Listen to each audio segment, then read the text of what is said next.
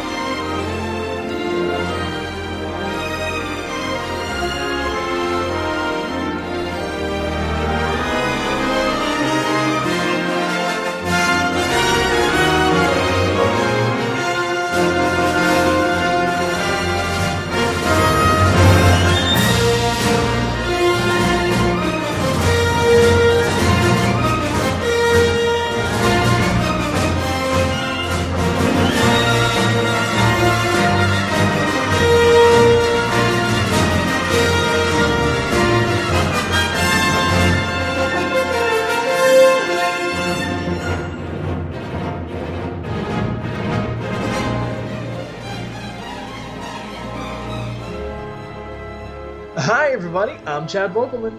I'm Ryan Daly. I'm Mark Marble. And this is the LanternCast. Episode 238. Star Wars The Force Awakens. It is nigh. It is here. It's happened. The event has culminated.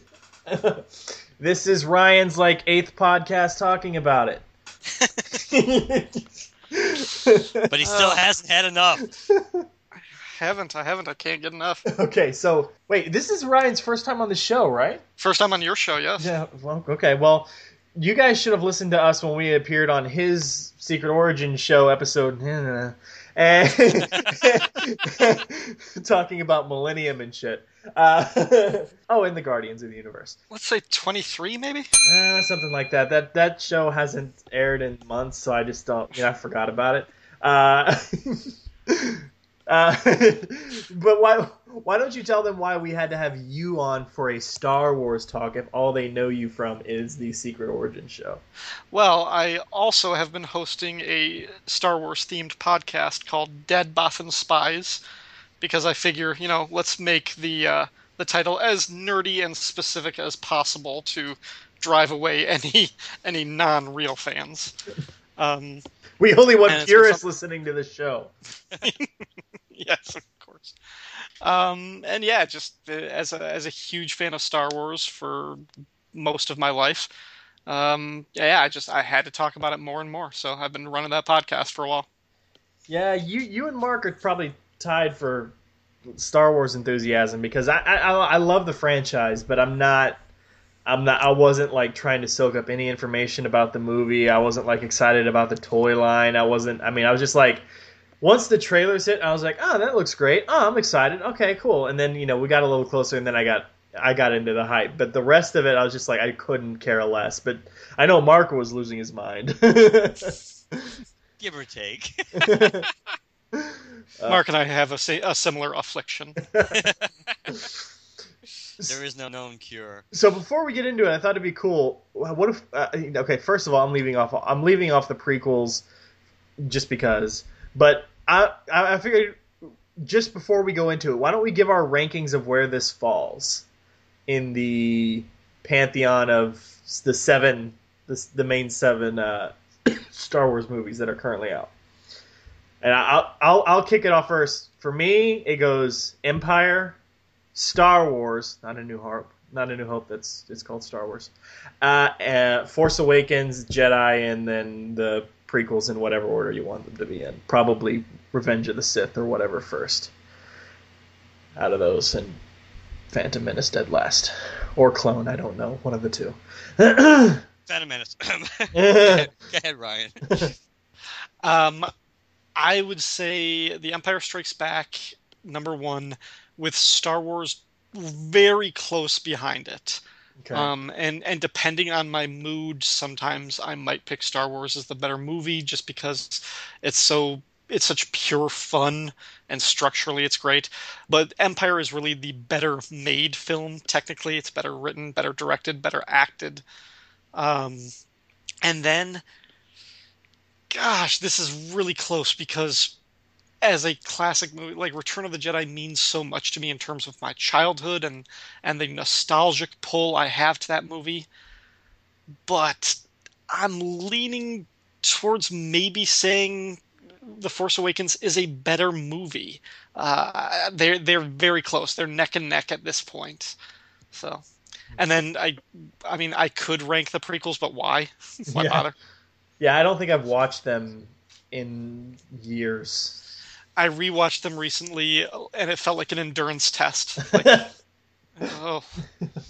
And I watched the Star Wars marathon before Force Awakens came out, so I got to see all the prequels too, right off the bat too. At 1 o'clock, starting at 1 o'clock in the morning, just what I wanted. I would rank them Empire 1, Star Wars 2. Right now, and again, the dust needs to settle, but I probably would say Force Awakens 3. Okay.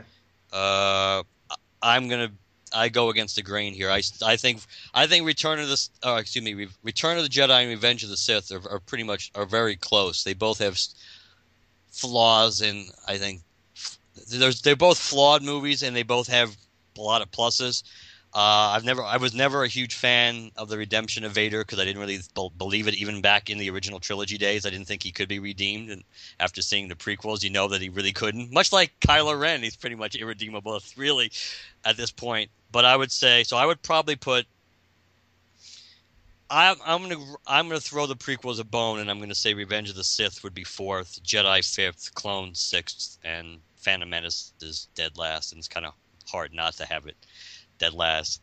You have Darth Maul in it. You take out Darth Maul and Qui-Gon over there, and even Ewan McGregor that was not his best Obi-Wan performance in that movie, though he didn't have much to work with. But I think Menace is just the weakest, and plot of Menace was kind of the lamest too.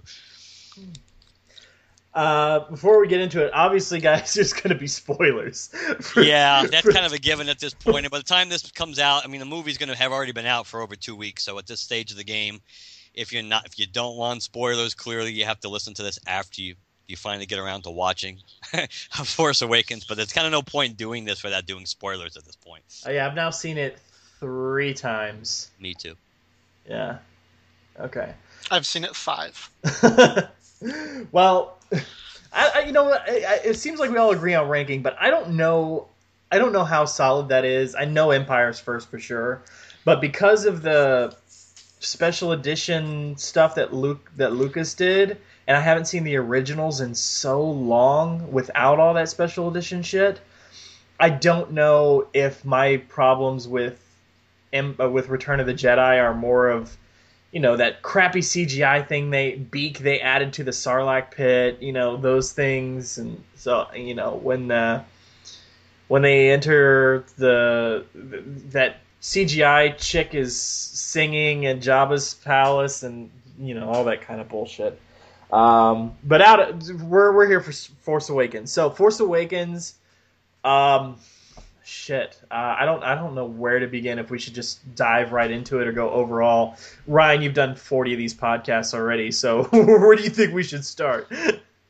Well, I think the easiest place to kind of talk about is the new characters, because it seems like just about everybody agrees that they did a terrific job of introducing this new generation of heroes. I liked pretty much all of them right away. Mm-hmm. And I've mentioned this elsewhere, that the first 30 or 40 minutes of the movie, from the end of the opening crawl until the point where Rey and Finn take the Millennium Falcon off of Jakku, if you just took that little segment of the movie as a vignette, I think that holds up as well as any other part of Star Wars, as just pure fun adventure. I love all the characters that it establishes. I like Finn. I like Rey. Poe Dameron is funny. Kylo Ren is a serious threat. So yeah, I mean, what do you guys think about the new characters? I loved them. I gotta say, in terms of just sequentially, I cared more about Finn than I did Rey. Obviously, as the movie progresses, then, just like everybody else out there, I just instantly fell in love with Rey. Poe Dameron, I like him, but we didn't get so much of him that I feel like I understand why he's potentially a great character. But when you just take everything that actually happened with him in the movie on face value, I feel like I don't know yet enough about this character to come out the other side caring about him as much as I do Finn and Rey. Mm-hmm. Yes, he was a great pilot, and he was funny, and he was loyal to the Resistance, and he's got great things that you can expand on, but there wasn't much meat there for you to come out the other side and go. You want to see more with him, but you don't necessarily attach to him the same way you do Rey and Finn. He was less developed. There's no doubt his character was less developed than he was. And even though there were key parts, obviously he played a role in the plot as the movie went on. He had a few key roles to fulfill. The real journey we were watching were Rey and Finn's. So that's and that kind of follows suit too, because that almost always happens in you look at some of the other movies. It's like there's always three characters. Seemingly there's three heroes that we're following, and they alternate between I guess which characters get kind of developed more, kind of like at Empire, it was definitely much more of a Luke and Han that really were the focal points. And Leia, there was a little bit. Leia, there wasn't a huge amount of character development with Leia, but Leia was in the movie a lot. But the movie was dominated by Han and Luke. So but yeah, Poe. They did have structurally they kind of had an issue with Poe too, because they needed to get him out of the way for a while, and then so that's kind of so you could get to know Rey and Finn. As I understand it, I think either Oscar Isaac, the actor who plays Poe Dameron, or J.J. Abrams, one of them came out and said that the character was originally scripted to die in the movie. I think when the TIE fighter crashes on Jakku, that was going to be the end of the character, and then maybe just because they liked Oscar Isaac so much that they had his chemistry. He's really popular. His popularity's blown up. He's going to play Apocalypse in the next X-Men movie. I think part of it was just naturally they liked him so much that they're like, maybe we'll spare this character. Maybe we can do more with him. And I think they did. But you're right. The movie wasn't his story. It wasn't his adventure. We were following Rey's journey and Finn along with her. And I kind of knew that going in based on just the marketing, and we only ever saw him in the X-Wing cockpit.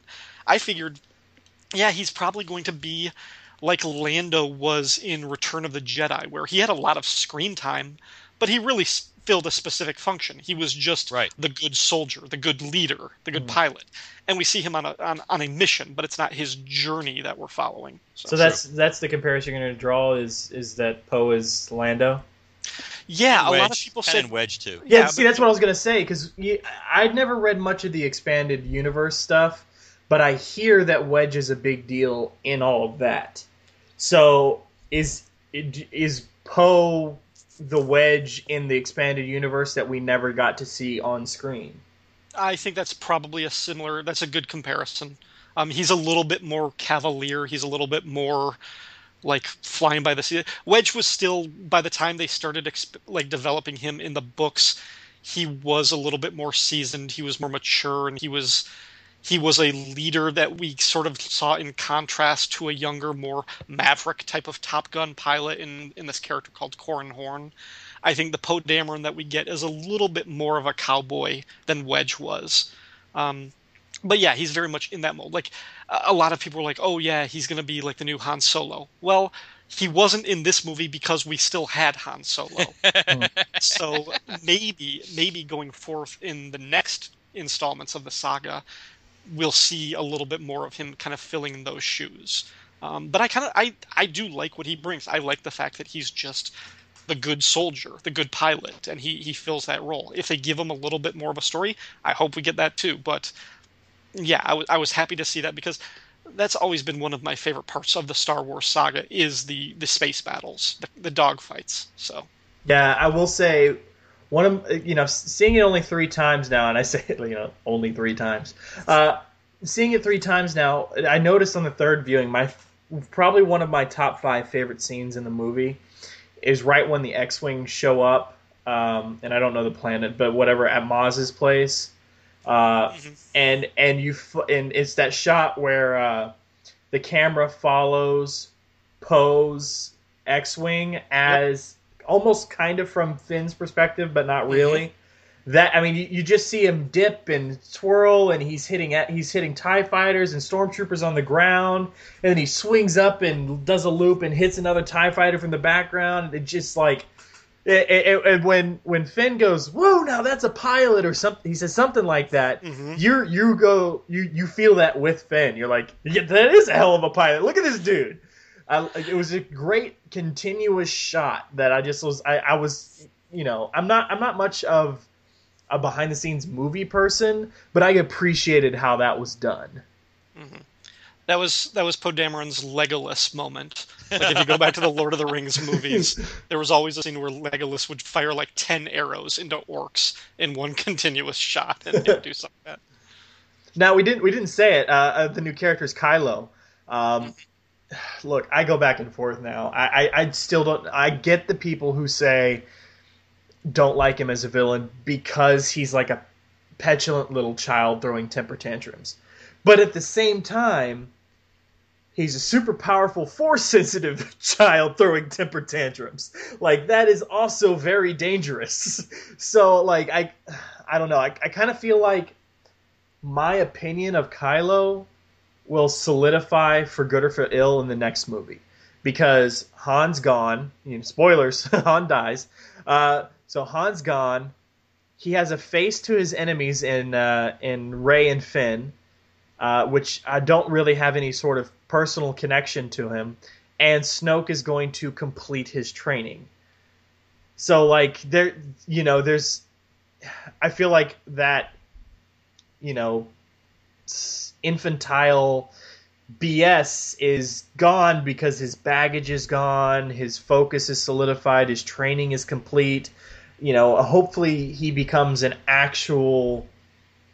I mean, it's not like he wasn't a threat in the movie, but I didn't really feel... Okay, so Kylo wasn't Vader. Like, you know, when Vader showed up on screen, you're like, oh shit. Like, this is a threat. Whereas Kylo is like, yeah, he's dangerous, but... kind of a thing. I don't know if you guys felt that too, but I had a hard time sort of defining Kylo as whether or not this is an actual good villain for this particular movie. I loved him. I really enjoyed the character for everything that you said. I liked the fact that he wasn't Vader, he wasn't Darth Maul, he wasn't... All of the villains that we've seen in Star Wars to date have been very calm, collected, cool under pressure. You know, even when Vader got pissed off and he had to force choke somebody, and part of it was just the fact that he's in a mask, you know, he never, like, raised his voice. He never, like, exploded into rage. It was this very concentrated fear that he was kind of, like, exploding. Kylo Ren is so volatile, like you say. Like, when he gets bad news, he trashes his place like a hotel room. Like, he brings out that lightsaber and he just cuts up a computer terminal. That, like, the first time I saw that, I was like, oh my god, I've never seen a Star Wars villain like this, and I love it. Now, the one problem with him that I think is, from the first scene with him, they established him as perhaps too powerful for what we see of him later on. And I think the fact that he's able to stop that laser blast that Poe shoots and hold it in midair for like 5 minutes without a lot of concentration on his part. At least it doesn't look that way. That makes it seem like this guy is way, way powerful. And then throughout the movie, we see that, well, Rey is naturally more powerful than he is after he's been trained for a decade or so, however long that Kylo Ren has been training. And then when Snoke at the end says, we need to complete his training, it's like, okay, I feel like maybe the Kylo Ren that I saw in that first scene wasn't the same Kylo Ren that I see at the end, and I'm not really sure where they're going. But I am really excited to see where he goes from here. And in terms of, I think he can still have some of that emotional childishness and volatility because of the fact that he knows there is somebody else out there that is that much more powerful than him. So he's like Rey. Jealous. yeah, I think that jealousy could turn, especially if Snoke takes an interest in her, and maybe Snoke thinks maybe she would be a better apprentice. Like Palpatine wanted to replace Vader with Luke. Exactly. So, Hmm. um, so yeah, I don't know. What do you think, Mark? I'm kind of I'm kind of in between your opinion and Chad's opinion. I think you're correct, Ryan. That I think in a way what works against Kylo for the rest of the movie is that they establish early on, not just because he dresses to try to be intimidating, which obviously is part of his shtick to begin with, to put himself dressed in black, wear armor, make him, where he's walking, you hear the boots, his mask is heavy, everything to trying to get a Vader like, vibe that he gives off to people around him. That when the way he stops that laser blast and holds it, which we hadn't really seen before, and it just stays there as he's dealing with Poe and everything else, and it just casually as he's walking away, finally, then he just kind of like, then he drops that that little seemingly that little bit of attention he was focusing on the blast to hold it, and then it that sets the stage. And yes, and as the movie goes on, he does come across as weaker against Rey. If Rey is naturally stronger than he is in the Force, then you might be able to explain a little bit of it away. Plus, we know he was wounded at that point because, Chewie blasted him with the bowcaster, armor or not. That obviously hurt because we know he was bleeding. Yes, he was mostly toying with Finn, even though Finn did get in a good one shot at him. But I don't know. I think he does get weaker as he goes on. I guess you could try, and I thought about this. Being a Star Wars guy and having seen the movie 3 times, you try to think of maybe plot points of why it could possibly be that way.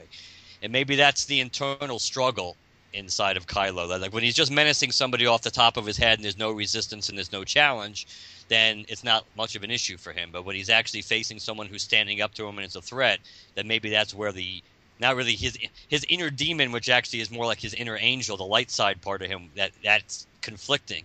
And maybe that just makes him less focused and makes him less powerful. But I don't know. I mean, there is kind of an issue that, yes, because we know he trained with Luke. We don't know how long he trained with Luke, but he trained with Luke. He's obviously been with Snoke for a while. I don't care. I mean, unless they come up with an explanation for why Rey is so much more, her raw power is so much more than we've seen before, except for maybe Anakin. Then why would she be able to do everything she did throughout the movie, including the end with Kylo? Why would she be able to do that so quickly without any kind of training, or and because I don't know. I mean, everything that her midichlorian count is higher than Yoda's. Well, Anakin's was too. But it's just the idea is because I mean, even if and it'd be hard for her to absorb everything she saw and heard in that vision when she touches Luke's saber, because it's hard for anybody, at least upon first viewing, to be able to absorb everything that's going on between what they're showing you and what you're hearing. But I don't know. It's just but that's the only thing I could think of, and that's what. And again, this with Kylo, I think the other weak part is you already know right off the bat the shit that he did before we got to the end of the movie, which kind of makes him, irredeemable. I mean, with Vader, you kind of, we had some backstory with what Obi-Wan told Luke about Vader and everything else, but and I never bought in, as I may have mentioned, I never bought into Vader being able to be redeemed, even just for the first 3 movies. Once you see the prequels, there's no friggin' way Vader can be redeemed no matter what he does at the end. And we're already at that point with Kylo because he's done so many shitty things, including killing his father, that I'm sure they're building up to he's going to have this great moment of sacrifice or whatever, probably in Episode 9. But are we really going to care all that much? I mean, so that I think. See, that's kind of what I want to see, because that's what we didn't see from Darth Vader. I would like to see Ben Solo essentially try and redeem himself, try and go towards the light, and have to live with the consequences of his actions. Vader didn't have to face any sort of galactic justice for all of the atrocities he committed. And I agree. He did one noble act at the end to save his son, but I don't think that redeems the millions of people that he killed. Plus, it But took I him would- so long to make the decision. It's like going back and forth. Should I? Shouldn't I? That ruins it too. It's like if he made the decision pretty quick after he got to his feet, not to cut you off, but the fact that I don't know what should I do? What should I do? But it just makes him look. Continues the act or the opinion of Anakin / Vader that he's weak. That actually he's pretty weak minded and he's a puppet and he can't see. Can't see the nose in spite of his face. Mm-hmm. Sorry, go ahead.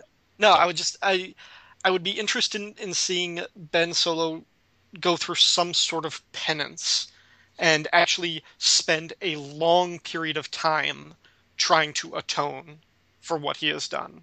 Now, I don't know. So, like, starting in Episode 8 and, like, continuing into 9, or you think, like... No, I mean, again, like, I mean, it depends. I mean, I don't want to spend it. It's called Star Wars for a reason. These are action fantasy adventure stories. Yeah. So I don't want to spend a whole lot of time on this, but I would be interested in if he survives at the end of this trilogy, of just knowing, like, if he goes into some sort of isolation, or if he goes to some kind of Star Wars prison, some sort of space jail, sort of self-imposed I mean, as somebody who's so powerful in the Force, probably no prison could hold him that way. But if he did it of his own free will, if he just decided to turn himself in and face justice or something, I don't know.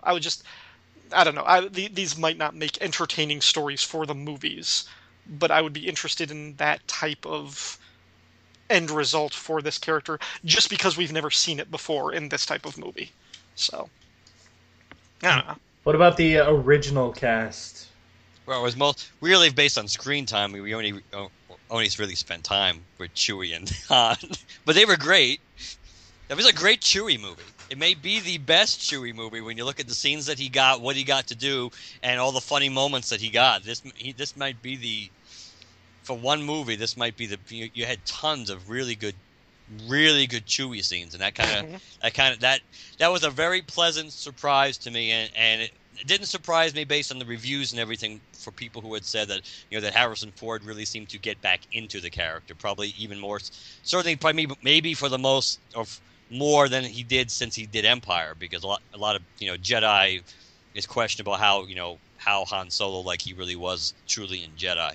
He may have been going through the motions at that point since he really wanted to get Star Wars in the rearview mirror. But they were really good together. Harrison Ford was really, really good, and as the kind of like the glue that was holding the new and the old together, it worked really, really well. And Chewie on his own kind of helped steal the movie a little bit. I mean, yeah, BB-8 for the new characters probably kind of stole it, because he was really cute and everything. But as for older characters, I think I'm glad they didn't kill Chewie. Like I remember Ryan was speculating that and you were correct. We knew they were going to have to kill either Han, Chewie, the Falcon, or one of the three, if not all of them. So I guess they picked the lesser of the three evils based on going in many levels going forward with the natural age of characters and what and ships, and right. I guess they made the right choice. But I'm glad Chewie seemingly had something to do, and now at least will have something to do short term in the future. That would make you wonder, since Rey obviously at some point is going to be trained, who's Chewie going to pal around with, because you don't necessarily know if a Jedi is going to need a Wookiee as a co-pilot. Right. But you could. I mean, well, we can get back into Rey and what her journey is later, but just going back to those characters, yeah, I was really thoroughly impressed by Harrison Ford in the role, just because I wasn't sure he could do it anymore. He hasn't done a really good movie in about 15 years. And I thought he was great. I thought he seemed like he was enjoying it. He seemed like he was into it. The dialogue worked. The lines mostly got a laugh. I had a great watch. And yeah, Chewie, unsung MVP. He had so much more to do in this time. He finally got to shoot his bowcaster. I think for as much as like that was what his weapon of choice and everything that he was marketed with and what the toy came with, I think he only fired that weapon one time in the classic trilogy, and it was when he was shooting at the speeder bike, or maybe he shot it at the Minox when they were in the space slug in Empire. But we finally got to see him do something with that gun, and it was good. And the fact that he got to detonate bombs and blow up a building. See, I'm sorry to interrupt, but that's something I haven't heard a lot of people talk about. I don't think I heard it mentioned on the Film and Water episode you did, because I noticed it right away. As emotional as Han's death is, and like when he touches Kylo's face and everything, and how all that hits you, Chewie's scream. Yeah. Like that's I mean, yeah, you've heard Chewie groan and like make various noises of sadness and all of that stuff before, but that was just like, and it was punctuated by the fact that he goes nuts. He starts shooting off his bowcaster, and forget that the fact that he detonates the building. He detonates the building while he's inside. Chewie doesn't give a fuck at that point. Like, he's like, I don't care if I die right now.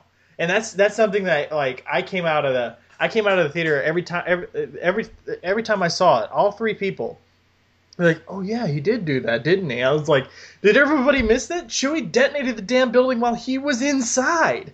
Like, didn't care. Like, that kind of, as emotional as the Han thing was, the Chewie's reaction from the scream to the fact that he detonates it while he's inside just completely punctuates it perfectly. Yeah, totally. Even though they did, on one negative side, they did blow it by not having Chewie and Leia have that hug at the end when they got back at some point. Having Rey and Leia have that moment was okay, maybe. Chewie had to be in there somewhere. Nobody was closer to Han than Leia and Chewie. Right. Whether it was Good. Yeah, no, they should have had a moment. They should have been sitting together, hugging, crying, something. Even afterwards, yeah, she could have been comforting him. You know, when he's kind of when he's kind of like moaning and in the hangar before R2 comes back online, she could have been comforting him. Or they could have had a moment where maybe either the first two people that hug are Chewie and Leia, and then Rey kind of wants to get in there, but she doesn't know if it's okay, and they wave her in, kind of, or the opposite, where Leia and Rey have this moment, and then Chewie just kind of hugs them both. But that was just having him walk by, especially after he already dropped off Finn, to the medics. That was just I don't know why anybody thought that was a good idea, because almost everybody picks up on the fact, at least from a missed opportunity point of view, that they should have had that moment of grieving together because they were the two that were closest to Han. So. Well, there's another missed opportunity in the movie, and that particular one has been touted a lot of different review episodes and stuff I've heard, including the one you were on, Ryan, with the Film and Water. But like another one that misses out to me, like I love this. It's, for me personally, because I don't talk about Star Wars much. The thing I love about Star Wars is the Force, and I don't necessarily mean the power. I just mean I'm kind of fascinated by like just this connectedness idea. Like one of my favorite things, and this will obviously clue you into what I'm talking about is missing in The Force Awakens. In addition to that scene, is when Alderaan blows up. Obi-Wan, his reaction to that, like he's not there, he's not even technically near there, but he feels it, like. Not a lot of people talk about that moment, but I love that moment because I like the sort of mystical connectedness that everybody feels in the Force. Like when, Vader says Luke's name after Cloud City thing, and Luke goes, "Father." Like those moments are to me as important as lifting an X-wing out of the swamp. But that's what I thought was missing from this movie as well is. Okay, in the original trilogy, Alderaan gets blown up. But in this one, a star system gets blown up. Several planets worth of people. And nobody reacts.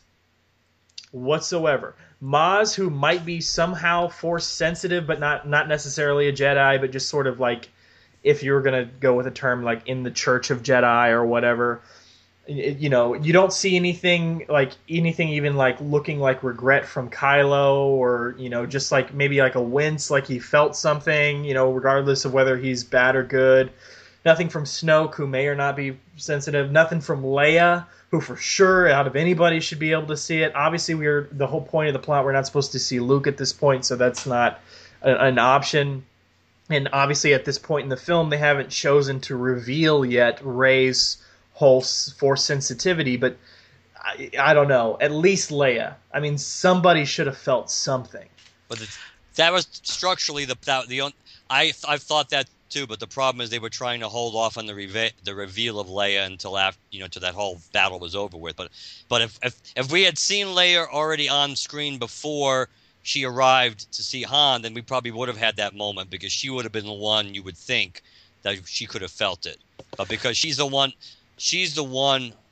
only one based on the group we saw really who should have been able to feel it, and of course they were holding off on introducing her, so she may have felt it. It probably happened off camera. Or Rey could have had a moment like where she collapsed to her knees, and like someone thought that she had got lightheaded or something, and then it's revealed later she's force sensitive. That's what she felt. But Luke didn't react. Luke didn't react to Alderaan blowing up either. I know. That's why I say of anybody, I don't mean this it should be Luke. Leia. I know. That's yeah. what I mean. Because Luke is the one that closes his saber and looks over at Obi-Wan like, what? So I understand that Rey wouldn't feel anything, but I'm just saying, like, to me, that was sort of missing there. Like, I was expecting it when I saw it, that somebody was going to react, other than just the whole watching planets get blown up in the sky thing. And even that I felt was sort of like low-key reacted. I was like, you guys just watched a star system of your biggest supporters get blown up. Like, even Leia was like, screaming when Alderaan blew up, but everybody was just sort of looking in awe, and it was sort of over. But even though, to be fair, don't forget, Finn reacted most strongly because he actually knew what the weapon was and what the weapon did. He had no doubt what it was. Everybody else was going.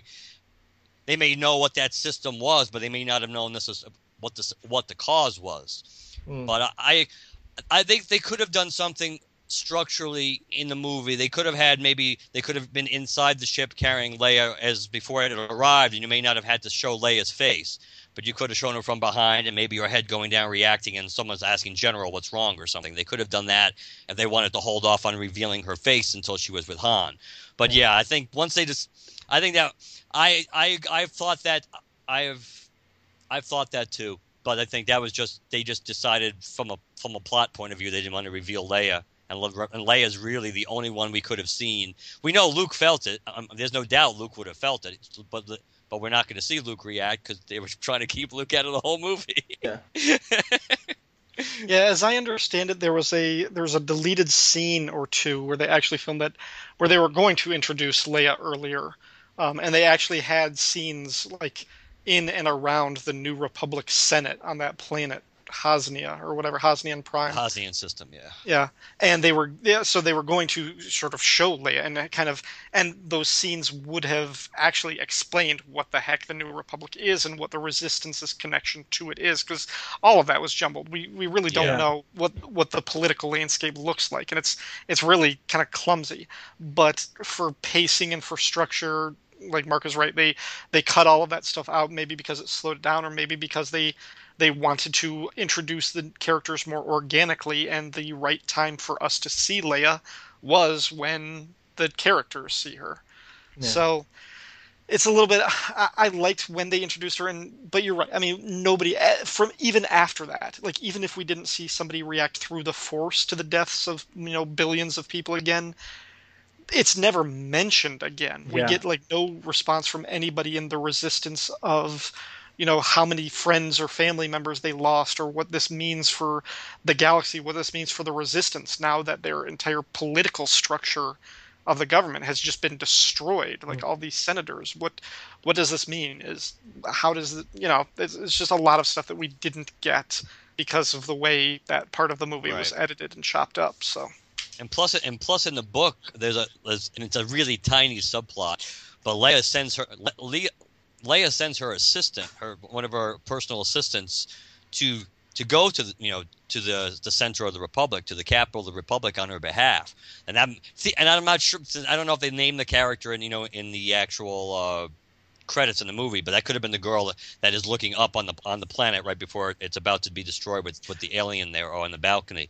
I think it was because they filmed that section, and did they? Look for it on the Blu-ray. As I understand it, it'll be on the Blu-ray. So. Yeah, so Leia sent her on assignment for her to appeal to the Senate and everything. So that was one of the personal losses that Leia had, besides obviously the whole the government of the Republic going up. Mm-hmm. That so it's there were Yeah, but certainly the movie is not perfect. Right. But even the how much they tie it into the plot structure of Star Wars, trying not beat for beat, but so much is repeated, and sometimes they're a little. Sometimes a lot of their references to the original movie work. A lot of them do, but as they get some of them towards the end of the movie, when they're kind of beating you over the head, how this is so much like blowing up the Death Star, it kind of they may have been better off with a tad few of those. Like, oh, it's another Death Star. Oh, it's not another Death Star. Got to be a way to blow it up. There's always a way. And I mean, some subtle things like that work. Like when once Han and Chewie and Finn arrived at the Star Killer base and Rey had already escaped, and you hear the stormtroopers in the background. They may be splitting up now. They may be on levels. Blah blah blah blah. Just like in the original Star Wars when. So that I think works, but I think sometimes they kind of over. At least related to the Death Star stuff. Just like even though they don't talk about it much in the movie, the reason R2 has that whole map inside of him was because he pulled it in from the Death Star. But he plugged into the Death Star originally in the data port to try to locate where everything was and where the tractor beam was and everything else. That's when he pulled in all the maps. That's how he has the archives from the Empire, because it was on the Death Star. But yeah, so and that's something. Did anybody else feel like, okay, so forgetting the prequels, not just because I don't like them, but just because I haven't seen them in years. All this, the original trilogy has almost a consistent pacing throughout. Yes, there's differences, but they all feel like a Star Wars movie, sort of by and large. And not just from characters or the way it's filmed or the dirty technology or any of that stuff, but just sort of has this overall pacing. Did this one feel different to you guys in that way? Like there was problems in pacing or too many scenes or scenes that weren't long enough or something? Because something about this movie feels off to me, and I don't mean a specific scene. I just mean overall. Like it doesn't quite fit with the original trilogy in my mind in terms of what I kind of view the structure of a Star Wars movie to be. There were some odd sort of things seemed to transition from one place to the next very quickly. Yeah. Like it seemed like light speed literally took them like turning on a light switch and they were in a new planet. But there were times when I felt like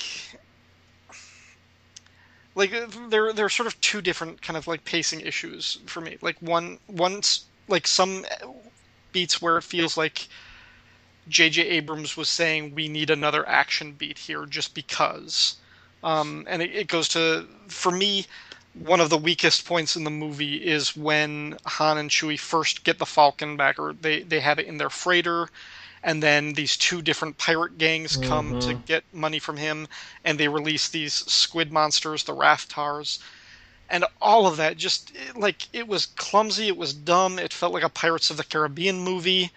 And I was like, you know what, I don't know why we need this. I get that, like, okay, it's sort of like Greedo showing up and demanding money from Han, so we got that revisit. But I would have been a lot happier if they had just taken the Falcon when they got it, abandoned their other ship, just gave it to the pirates who wanted his money. Just take this ship. It's probably worth more than 50,000 credits. Got back in the Falcon and just explained a little bit more of what's been going on. And then there are other pacing issues where, in terms of kind of like the overall structure, the whole point of the movie, the plot, what we find, like what is bringing all of these characters together is they've got a map that's going to help them find Luke Skywalker. That's, from the first line of the crawl. Luke has vanished. We need to find him. Yeah, Luke is the MacGuffin in the movie. Right. That's their mission. But somewhere along the way, like a little bit after halfway, that stops being their mission. And their mission becomes, we have to destroy the Starkiller base. And it feels like the story changes. And it feels like the need for that change had more to do with fan service and giving people something that they could be familiar with rather than something organic. Like, like we don't know anything about the Republic, so the destruction of the Senate means nothing to us. Right. So did we need the Starkiller base in this movie? Did it really accomplish anything? Couldn't Well, that it does destroy the rebel fleet too, which is probably more of an issue than actually destroying the government of the Republic. Is that it pretty much kind of gives you the impression anyway that pretty much the small handful of fighters and ships that they have left at the end of this movie is more or less all they have. So it kind of puts them back to the beginnings of the rebellion. So it kind of makes them the underdog again, dramatically compared to having the government of the Republic kind of secretly bankrolling your army. Okay, let me throw this out then. Let's say the Starkiller base, let's say that was still the home planet of the First Order. That's where they were based out of. We need to go there for some reason because that's where our climactic third act is going to be. What if instead of it being a doomsday superweapon, you already pointed out, the First Order had the other part of the map. Like, that's why they were looking for the little part that BB-8 was carrying around. They had that from the old records of the Empire. What if that's what the heroes were doing there? What if they needed to bring R2 down to that base in order to steal the rest of the map and get it back? And then... Yeah, I saw a script leaked online a long time ago, and it's essentially the plot of this movie. The only big difference is the fact that instead of looking for a piece of the map, BB-8 is carrying Luke's saber.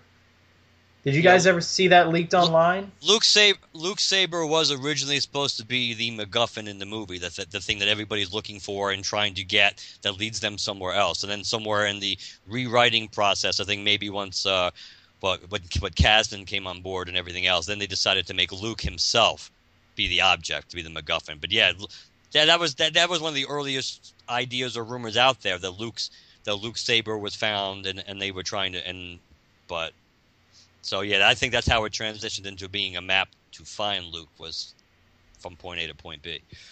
Yeah, and that's and just to segue, just because the reason I was looking for a script before we started recording, there is something, because for those of you who haven't, because I keep bringing it up, for those of you who haven't listened, go listen to the Film and Water episode that Ryan appeared on with Shag and Rob and everybody talking about this, because someone said something about what if Snoke is a clone of Luke. That was Shag's stepson who proposed that idea. Okay, and that the more I think about it, the more it kind of grows on me a little bit. But the reason I started, because when I saw it the third time, right after all this stuff happens with Finn, there's a moment on the Star Destroyer where General Hux and Kylo are talking, and Hux is defending his position of training these individuals to be stormtroopers, and Kylo says something about using clones instead. Mm-hmm. And I don't remember what that line was. He's... yeah, you're right. Questioning the efficiency of the training, and maybe we should have basically come up with a clone army instead, i.e. going back how effective the clones were in the prequels, which they were. Right, he's saying maybe Supreme Leader Snoke should employ a clone army. Yeah. So, yeah, I mean, they certainly acknowledged it, and that is certainly one of the more talked about speculations is the identity of Snoke. I think Mark has a theory about that is different. What's your theory, Mark? Well, it's what I would like to be the case. I'm not betting the farm that it is the case. The idea, what we know, the only thing we really know about Snoke, I guess, if we know anything, is the fact that he obviously knows the dark side of the Force, and he's good at manipulating people. So, and I'm not the only one who's obviously come up with this theory. Other people have had it, that if you go back again, touching on the prequels, and we know, who's doing the second one? Is it Rian Johnson who's doing the second one? Yes. Yes, and he's not an anti-prequel guy, so there's definitely a possibility that more concepts from the prequels could make their way in, or connective tissue that people might have been leery about doing in Episode 7 just because of the overall dislike of the prequels. I mean, I don't hate the prequels. So who Snoke could possibly be could be Darth Plagueis, which is Sidious's, Palpatine's master, who he supposedly killed, but who also did learn the secrets of life and death, which was accurate. even though the Darth Plagueis book technically does not have to be canon anymore because I think it was written before the merger and everything. But it doesn't necessarily have the basic concepts in that book don't have to all be thrown out, or not everything has to be thrown out. They just have leeway to do it. And he did learn the power of life or death. It was just the fact that Palpatine was so damn arrogant, and he was not happy with the fact that the Rule of Two was now going to end with him permanently being the apprentice. That's why he got rid of Plagueis around towards the end of the events, at least in that book, of the Phantom Menace. Palpatine wasn't even the master when the Phantom Menace began, according to this book. He was still the apprentice, and Darth Maul was nothing more than a Sith assassin that Plagueis allowed him to have to do his dirty work. That the idea that the Plagueis really did learn this power, that maybe as opposed to Palpatine's arrogance, maybe he did have a way to protect himself from being killed or bringing himself back. So maybe Plagueis did survive Palpatine's attempt to kill him, and he just kind of, instead of just stepping back onto the stage as soon as he regained his power, he just kind of let things play out. Because in the big picture, if you know you have immortality on your side, then you can afford to wait 20, 30, 40 years to see how things play out when you've been... That would make sense because he is a master of the dark side. It would be a way to bring the Sith back without reaching, too, because he was a Sith Lord. So I think that is a possibility. We don't really know anything. We don't know, because based on the holograms that we saw, we have no idea if that's really what Snoke looks like. And we certainly have no way of really believing. I don't believe that he's really supposed to be that big. He could be tiny. He could be Yoda-sized and projecting himself to be that big to try to be impressive. The one question I have with that, if you could create a hologram to make you look a different image, like however you want, why would you choose that look? Why would you choose to look scarred and burned and disfigured like that? But it's also a humanoid look, and Plagueis was not, again, following the idea, Plagueis was not overly humanoid in his appearance. Right. So if the majority of people fighting for your side look like are humans, then you're going to want them to basically see a supreme leader that kind of resembles you. So that's another way to make yourself gigantic too, because obviously that's intimidating to make yourself looking down on everybody else. When you could be, in theory, you could be almost Yoda sized, or you could be Kaz sized, and just. But that's an idea. I mean, that's just one idea. The book, the novelization doesn't give you a lot of indication who he is. Just the fact that he's been out there. He's outlived the Empire in the sense that he saw the Empire rise and fall. He was there before the Empire rose. So technically that fits Plagueis. It could fit his description too. The only thing that goes against it, unless it's just, kind of telling Kylo what he needs to hear, is that there's a conversation between Kylo and Snoke in which Snoke kind of says, what really brought down the Empire, it wasn't arrogance, it wasn't this, it wasn't that, it was compassion. Compassion brought down the Empire is because of Vader's compassion for Luke. If the father had killed the son, then the Empire never would have fallen. Now that could just be mind games to Kylo because he knows Kylo has compassion for like Han and things like that, and he's trying to harden him for what he has to do. And that's a very easy explanation, because deep down you would think if it was Plagueis, he would really think arrogance was at least partially responsible for bringing down the Empire, because it was Palpatine's arrogance that helped bring down the Empire. The arrogance that he knew everything and he was the ultimate puppet master, and he never had to adjust for anything or so. But I heard the theory some time ago that a lot of people were saying that they think Snoke would be Darth Plagueis or Plagueis. I didn't want it to be true for a few reasons. The first is I would be very happy if we don't hear the word Darth again, unless it's in reference to Darth Vader.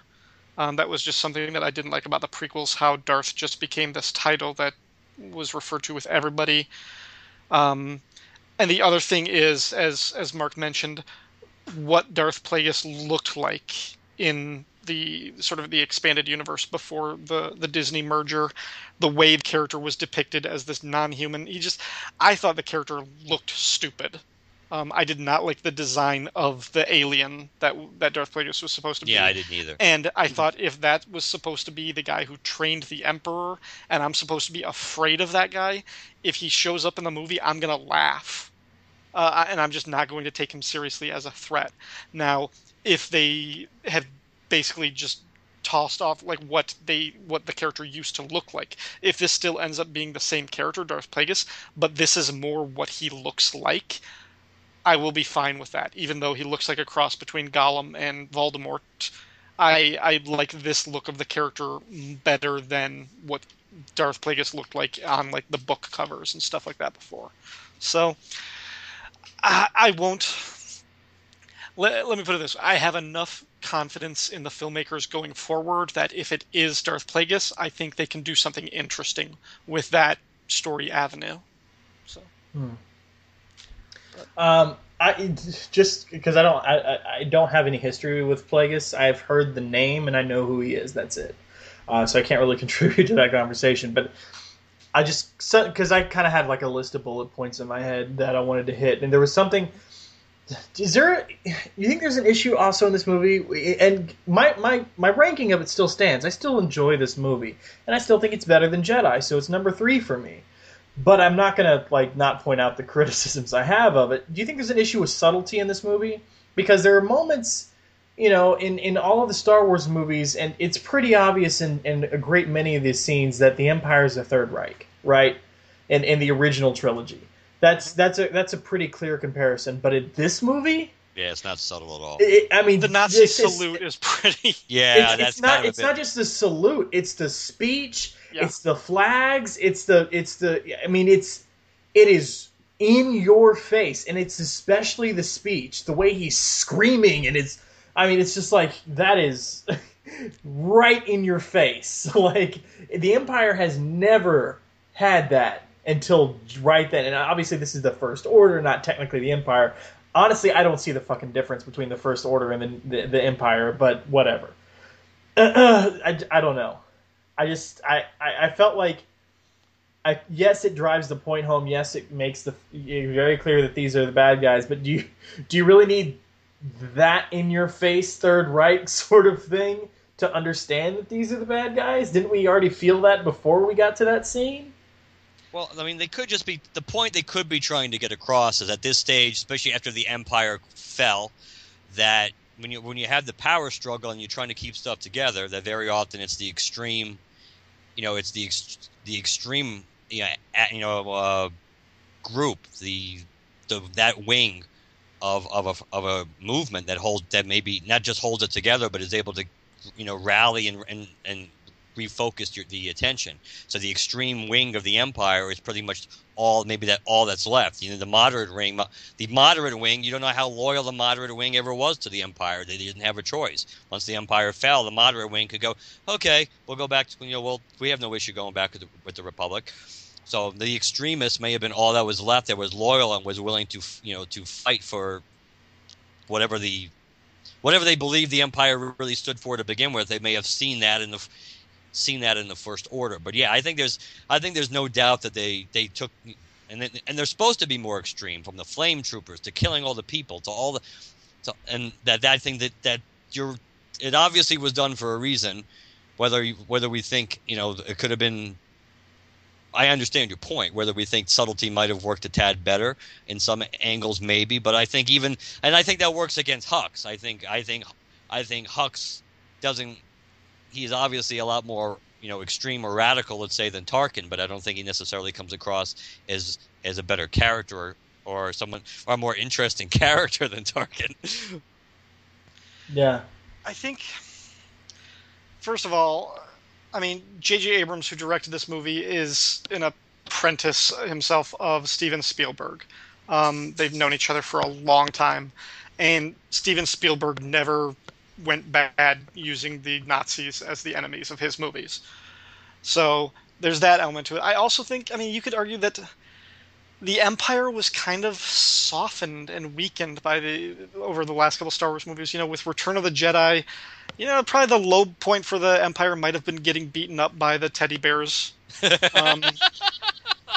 But even so. And that's not only meant to be a cheap shot of the Ewoks, but also taking through to the next. When you look at where the movies went from then chronologically, when you get to the prequels and the image of the clone troopers, which were very much on the side of the good guys for a large part of their story history when you look at the movies and the cartoons in between. So I think we sort of needed to reset exactly what the imagery and the iconography of the Empire / First Order is. That yes, these are our villains, and they are as bad can be. So the Nazi comparison is an easy visual hook to sell exactly what you're talking about. Was it a little bit over the head, too obvious? Yes. And to your first point, Chad, no, this is not a subtle movie at all. Yeah. Yeah, and I want to say something because Mark, you had the theory about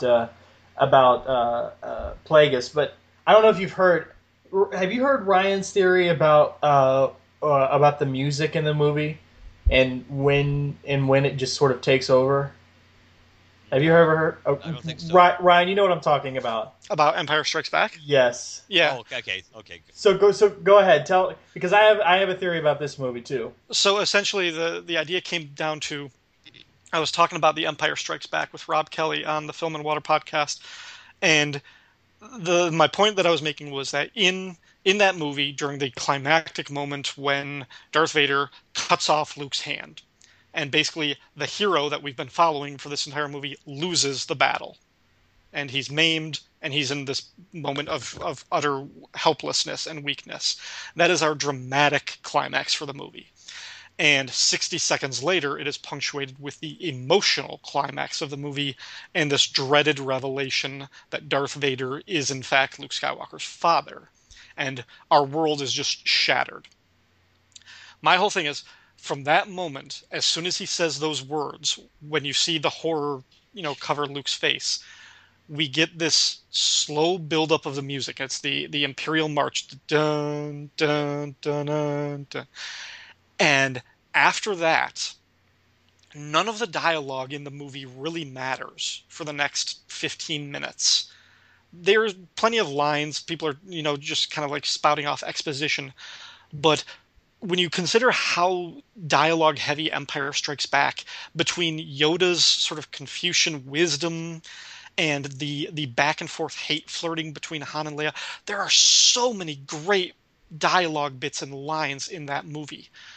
But they all come before that point, when I Am Your Father, because after that, Lawrence Kasdan knew the dialogue didn't matter. At that point, all the audience is hearing is white noise and trying to figure out if Vader is lying or if it's all bullshit. And from that moment in the movie, John Williams takes over, and it's just the music that carries through the next 15 minutes.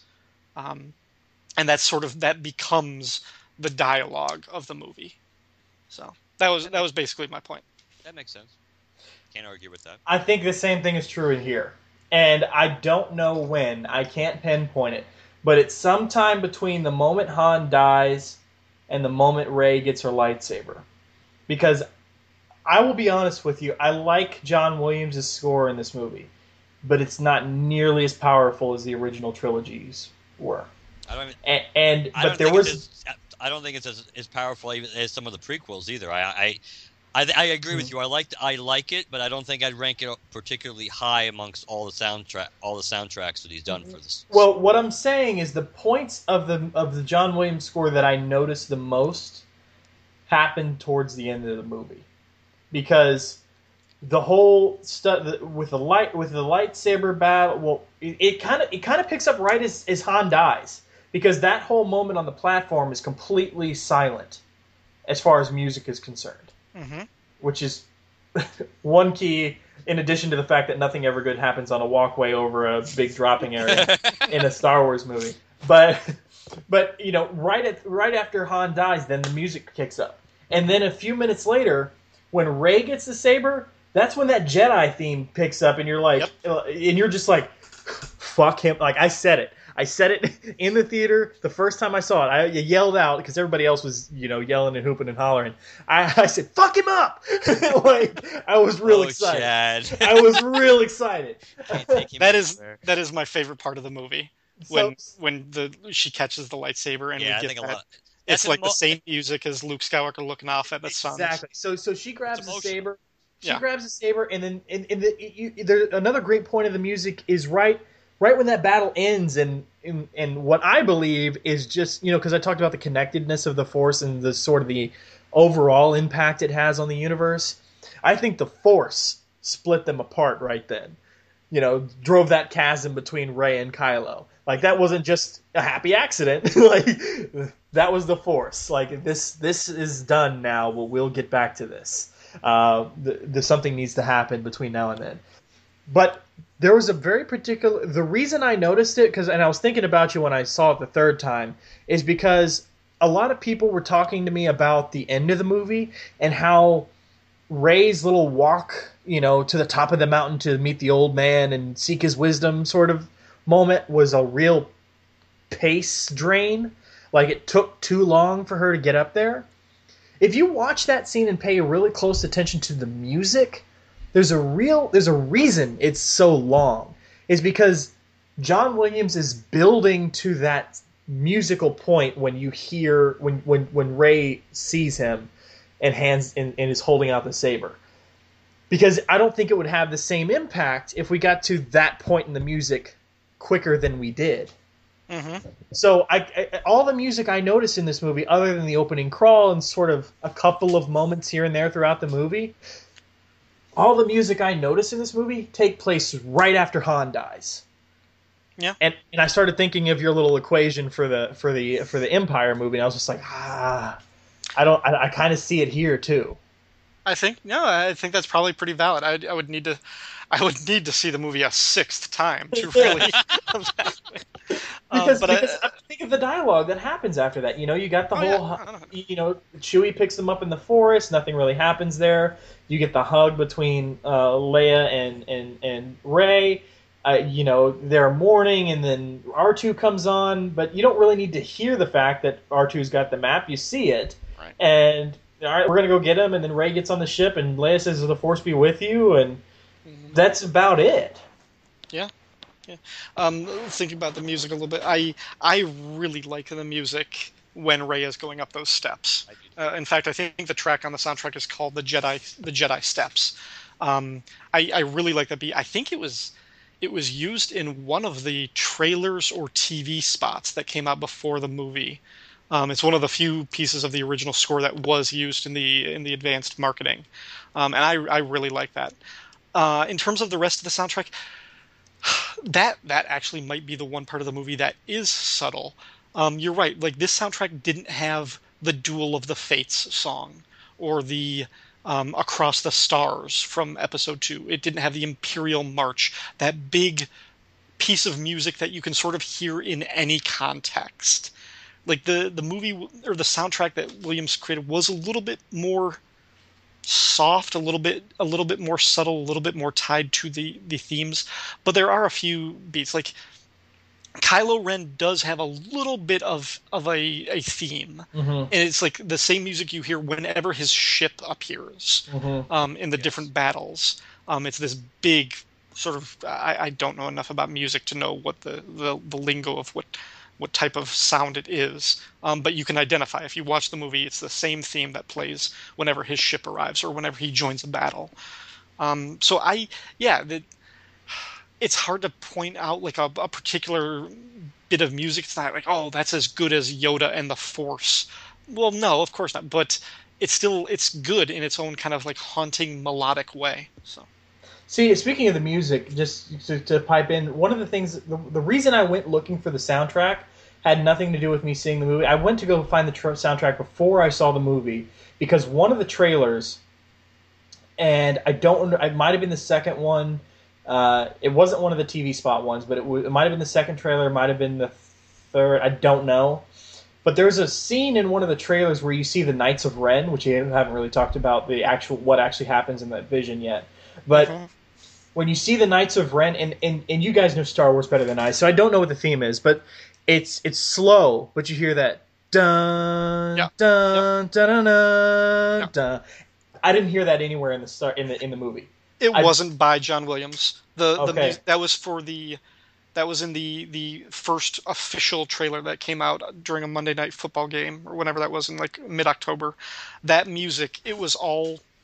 They got like two different DJs almost hired by the marketing team that took Williams' score and kind of like remixed and redid the music for that whole trailer. So that, no, yeah, I know. The music in that trailer sounded awesome. It was so epic. Unfortunately, it wasn't part of the official score. It wasn't part of the soundtrack. It was two different guys just kind of... Yeah, whatever that was, especially that moment in the trailer where you see the Knights of Ren, it hit that high point right when that scene showed up, and I was like, I don't know where this is, but I need to find this music because it sounds really, really good. You know what you can do? I think they released, it might be available on YouTube, they released a version of the trailer that's just the music, and it doesn't have any of the dialogue or audio, I don't think.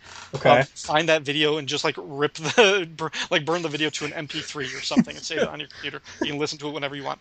I have done it. I used it on my podcast. Well, send me the link. Okay. I'll find it for you. No, I overall, I really enjoyed it. Just because we brought it up, we might as well talk about it. I know we've gone on about over an hour here, but So just chronologically, because I've seen it 3 times now, and I don't know what is said in the vision. Okay. Like I've read things online. Yoda's hard to hear. Yoda's hard to make out. Obi-Wan's is easier to make out once you know when to start listening for it. Well, because you hear him say Rey, which evidently they got a sound clip of the actor who played Obi-Wan like saying afraid and cut it down to say Rey. Yep. And you're something about towards the end you hear something about like just beginning your path or something like these are your first steps. These are okay, yeah. So you put it all together. All I heard Rey, and these are your first steps. That's really the whole line, but they just prolonged it. Rey, it's Obi-Wan. Rey, these are your first steps. And then Ewan McGregor originally recorded all of it, but they were able to isolate a part out of Alec Guinness. So it's Alec Guinness saying Rey and Ewan McGregor saying, these are your first steps. Well, the rest of what's being said, I couldn't ever make out. There's a bit of Yoda, and it sounds like it's Yoda from Empire Strikes Back saying, like, once you start down the dark path, forever will it dominate your destiny. That's the part of, like, I've heard him, it sounds like he's saying forever will it dominate your destiny or something, and I don't know if it's supposed to be the exact line done word for word from Empire, or if they got Frank Oz in to reread something similar. That's still a little, it's because it's happening as we're getting kind of like this weird avalanche within the Force Station, so the really dialogue is drowned out. It's really hard. When you're watching it, especially the first time, it's such a sensory overload of visual and audio. It's really hard because your natural instinct as a movie is to watch and to pay attention to the vision physically. And Frank Oz, they brought Frank Oz in to whatever. I have a hard time figuring out what he's saying too, but they did bring him in to record dialogue too. So both he and Ewan McGregor did record new dialogue for that vision. The question is, it might be something we might not really know what. I mean, I'm sure somebody probably can tell you exactly what Yoda says because he's speaking more than once in the trailer, in the vision. But yeah, that's hard. Even the Obi-Wan thing, it was until I read about it. When I saw it once I saw the movie the second time and going in, I knew about it I had read about it. I think after I saw the movie during the marathon. So when I went to see it the second time last week, I was able to pay attention towards the end. And right when it turns to snow is when you hear Rey, and then right when she's coming back into where the lightsaber is at the bottom of Maz Kanata's place, that's when you hear these are your first steps. So yeah, so we're all in agreement that the first start of the start of the vision takes place in Cloud City, where he lost the lightsaber in the first place, right? Yes, in that hallway. Yep. Well, the big debate is the stuff you see with Luke, the scene you saw in the trailer where he reaches out towards R2, and then the stuff where you see the Knights of Ren, whether that takes place in the past or the future. I mean, I personally think the past, because Luke probably told R2 to shut down or something, and R2 does look weather-worn there. And the only reason I think the whole Knights of Ren thing took place in the past also is because Snoke brings up the Knights of Ren later on, and that's the only time you get that name. Right. So you see the bodies too. You see the bodies all over. So did Kylo have like a Anakin moment killing all the Padwans or whatever? Like is that what we think, or it's a weird, that chronologically is weird, because if if we're putting together the vision in a narrative sequence, we see Luke by a fire appeared, like putting his hand on R2. We see that before we get the vision of the Knights of Ren, what seemed to be decimating somebody on this field. Now, Are you sure? Because I thought yes. I thought there were more than one image of Kylo and the knights there. So maybe they showed Kylo first, and then you're right. Maybe you reacted, and then you saw the bodies and more of the Knights of Ren. But I think Luke is clearly reacting to finding all the dead bodies, and that's why. I think we're seeing him by that fire before we see Kylo Ren cutting down like the Jedi and standing in like the rainy field with the other bodies. Yeah, we see the whole Luke thing before we see Kylo, because it's the scene on the Cloud City, then the whole crumbling thing, and the camera turn, and then you see Luke, and then she turns around and someone's getting stabbed through the gut with a saber, and it's Kylo, and then you see the Knights of Ren. When I watch it the next time, I'll pay even more attention to that scene. I thought there was some image of Kylo before Luke was on R2, and then maybe. But I'll pay more attention. So, like, who are the Knights of Ren? Like, I know they don't tell us, so it's just purely speculative. But are the Knights of Ren just locals that Ren was able to convert? Are they people supplied by Snoke? Are they his classmates, quote unquote? Because I don't believe that Kylo was Luke's only student. Or like who are the Knights of Ren? Like.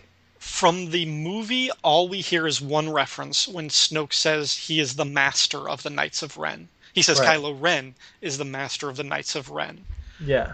But that's all we know from the movie. But like official, like J.J. Abrams said that they're this weird little sect. They are not the Sith, but they're this weird little group that I think worships Darth Vader.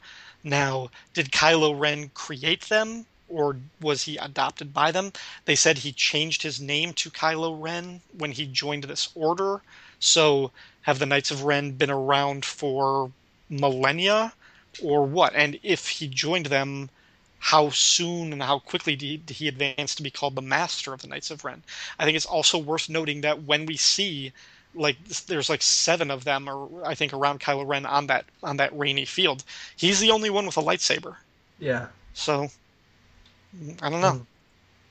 I like that idea.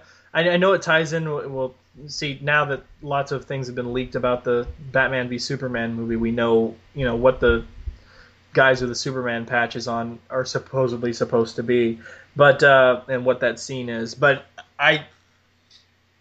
as much as I don't like the Church of Superman idea, I like the idea of churches in the Star Wars universe, people who are not Jedi or Sith, but are Force sense, like more like again. I keep bringing it up, but my favorite thing about the Force is the connectedness. Like that's why I like Maz so much, is because she's not a Jedi, but she's been around 1,000-ish plus some years, and she does the whole you live long enough, you see the same eyes in different people, and that moment where she tells Rey to just close your eyes and listen, and that's something that obviously that you don't hear Maz's lines again, but you obviously know that that's what Rey is thinking about in that moment with the lightsaber battle with Kylo. Mm-hmm.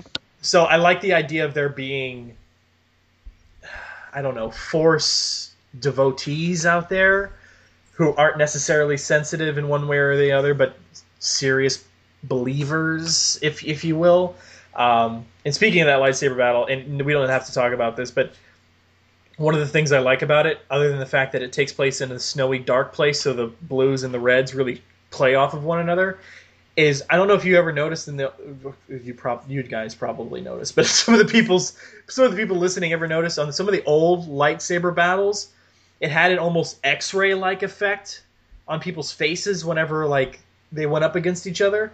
And you can kind of see that here, like the light of the lightsabers is playing off people's faces, and it's almost like it's real quick, but there are like quick glimpses in seconds where you almost see like it's almost like an X-ray of someone's face on their skin. You can see sort of bone and it just really sharp contrast off their face, which I love that effect is in there.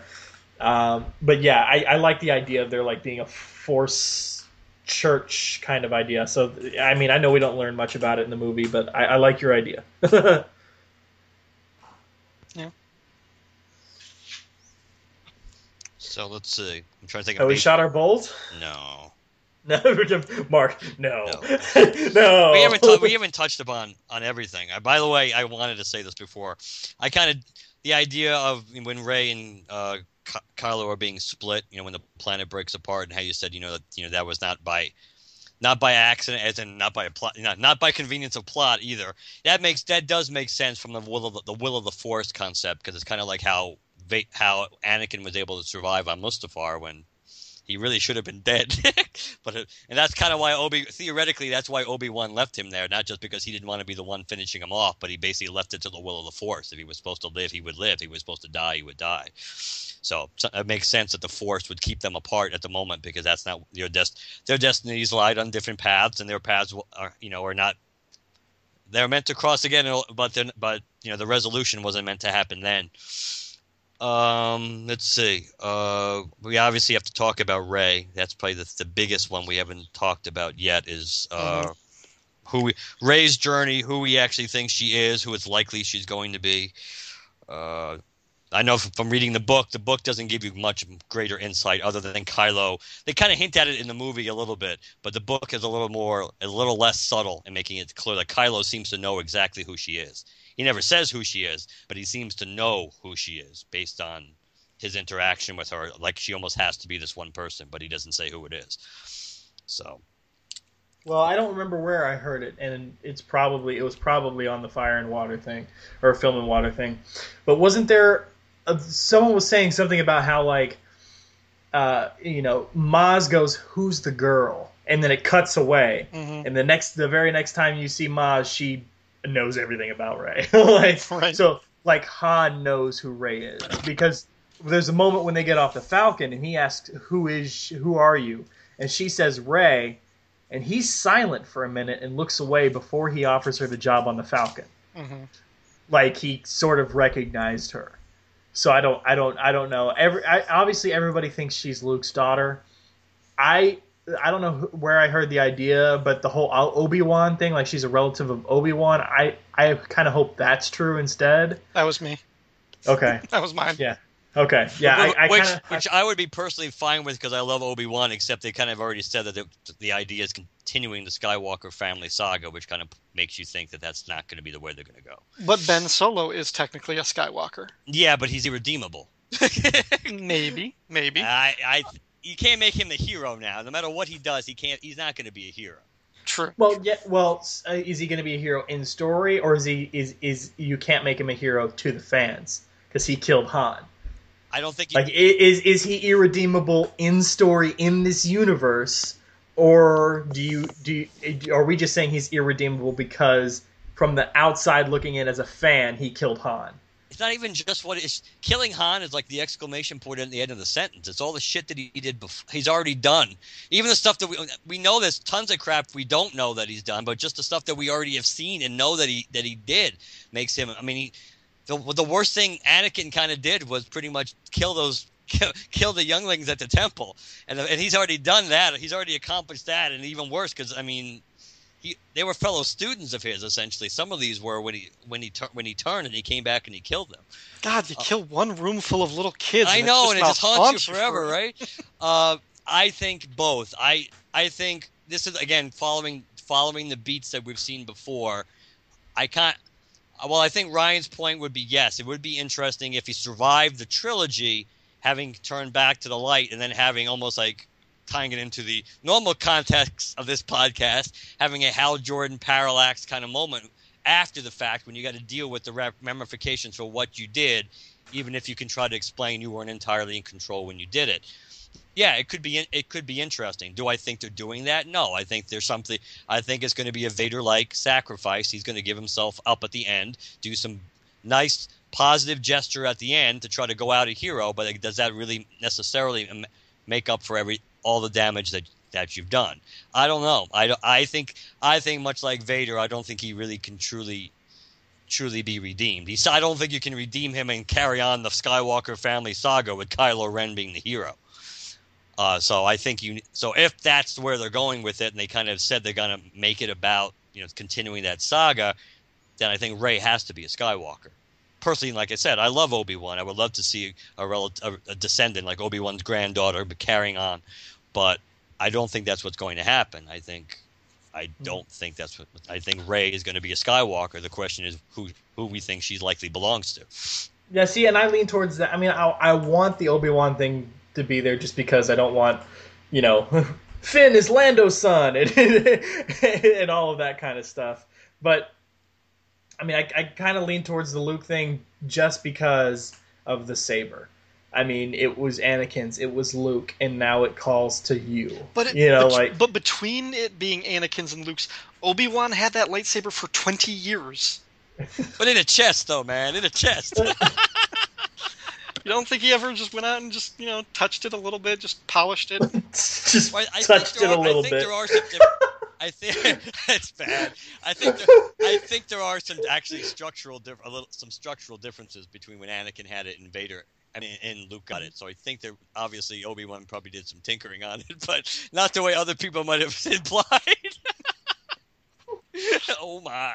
Let me clean the bloodstain of the younglings that's still on the That's hand. right. That's right. Oh God. Well, my thinking that it potentially being Obi-Wan, part of it is just it's thinking outside the box, and also because there is a chance that they have talked about on some levels of doing an Obi-Wan standalone movie after Episode 9 comes out, and I would be interested in Ewan McGregor coming back for that just to sort of salvage something of that. The way they set up the timeline, I don't know if it works for her being Luke's daughter, and if he really just dumped her on some desert planet with this ugly that I don't monster. like. That's no matter what happened to the younglings, I don't believe Luke would leave behind his child. And the entire backstory of what happened with Luke does not. I am not happy about the fact that Luke essentially did the exact same thing as his mentors, that he taught somebody who went bad, killed all the Jedi, and Luke went drinking in Ireland, as my wife says. We've seen that story before. I wanted something so different but that's all that it is. So I'm trusting. I'm giving the filmmakers in the next couple of movies some leeway. I hope they give more backstory and give a little bit more credit to Luke, that he didn't just quit on being a Jedi Master when things went bad. But especially when there's certainly a track record there. We've seen enough Jedi Masters. I mean, just in the trilogies, we've seen enough people have their Padawans go bad for some, even if they were not their true. Padawan for 10 or 15 years. Just the fact that somebody who they instructed for a long period of time and had close personal relationship with turned bad. Have we ever seen a good Jedi apprenticeship? You cut Yoda some slack because Yoda's been training Jedi for so long. The law of averages increases. You're going to get a bad seed once in a while. But Qui-Gon and Obi-Wan. I'm not saying you never had somebody succeed. What I'm saying is but Qui-Gon would have taken on Anakin, and people assume Anakin would have turned out different if Qui-Gon had trained him, but there's no guarantee that would have happened. But Dooku trained Qui-Gon.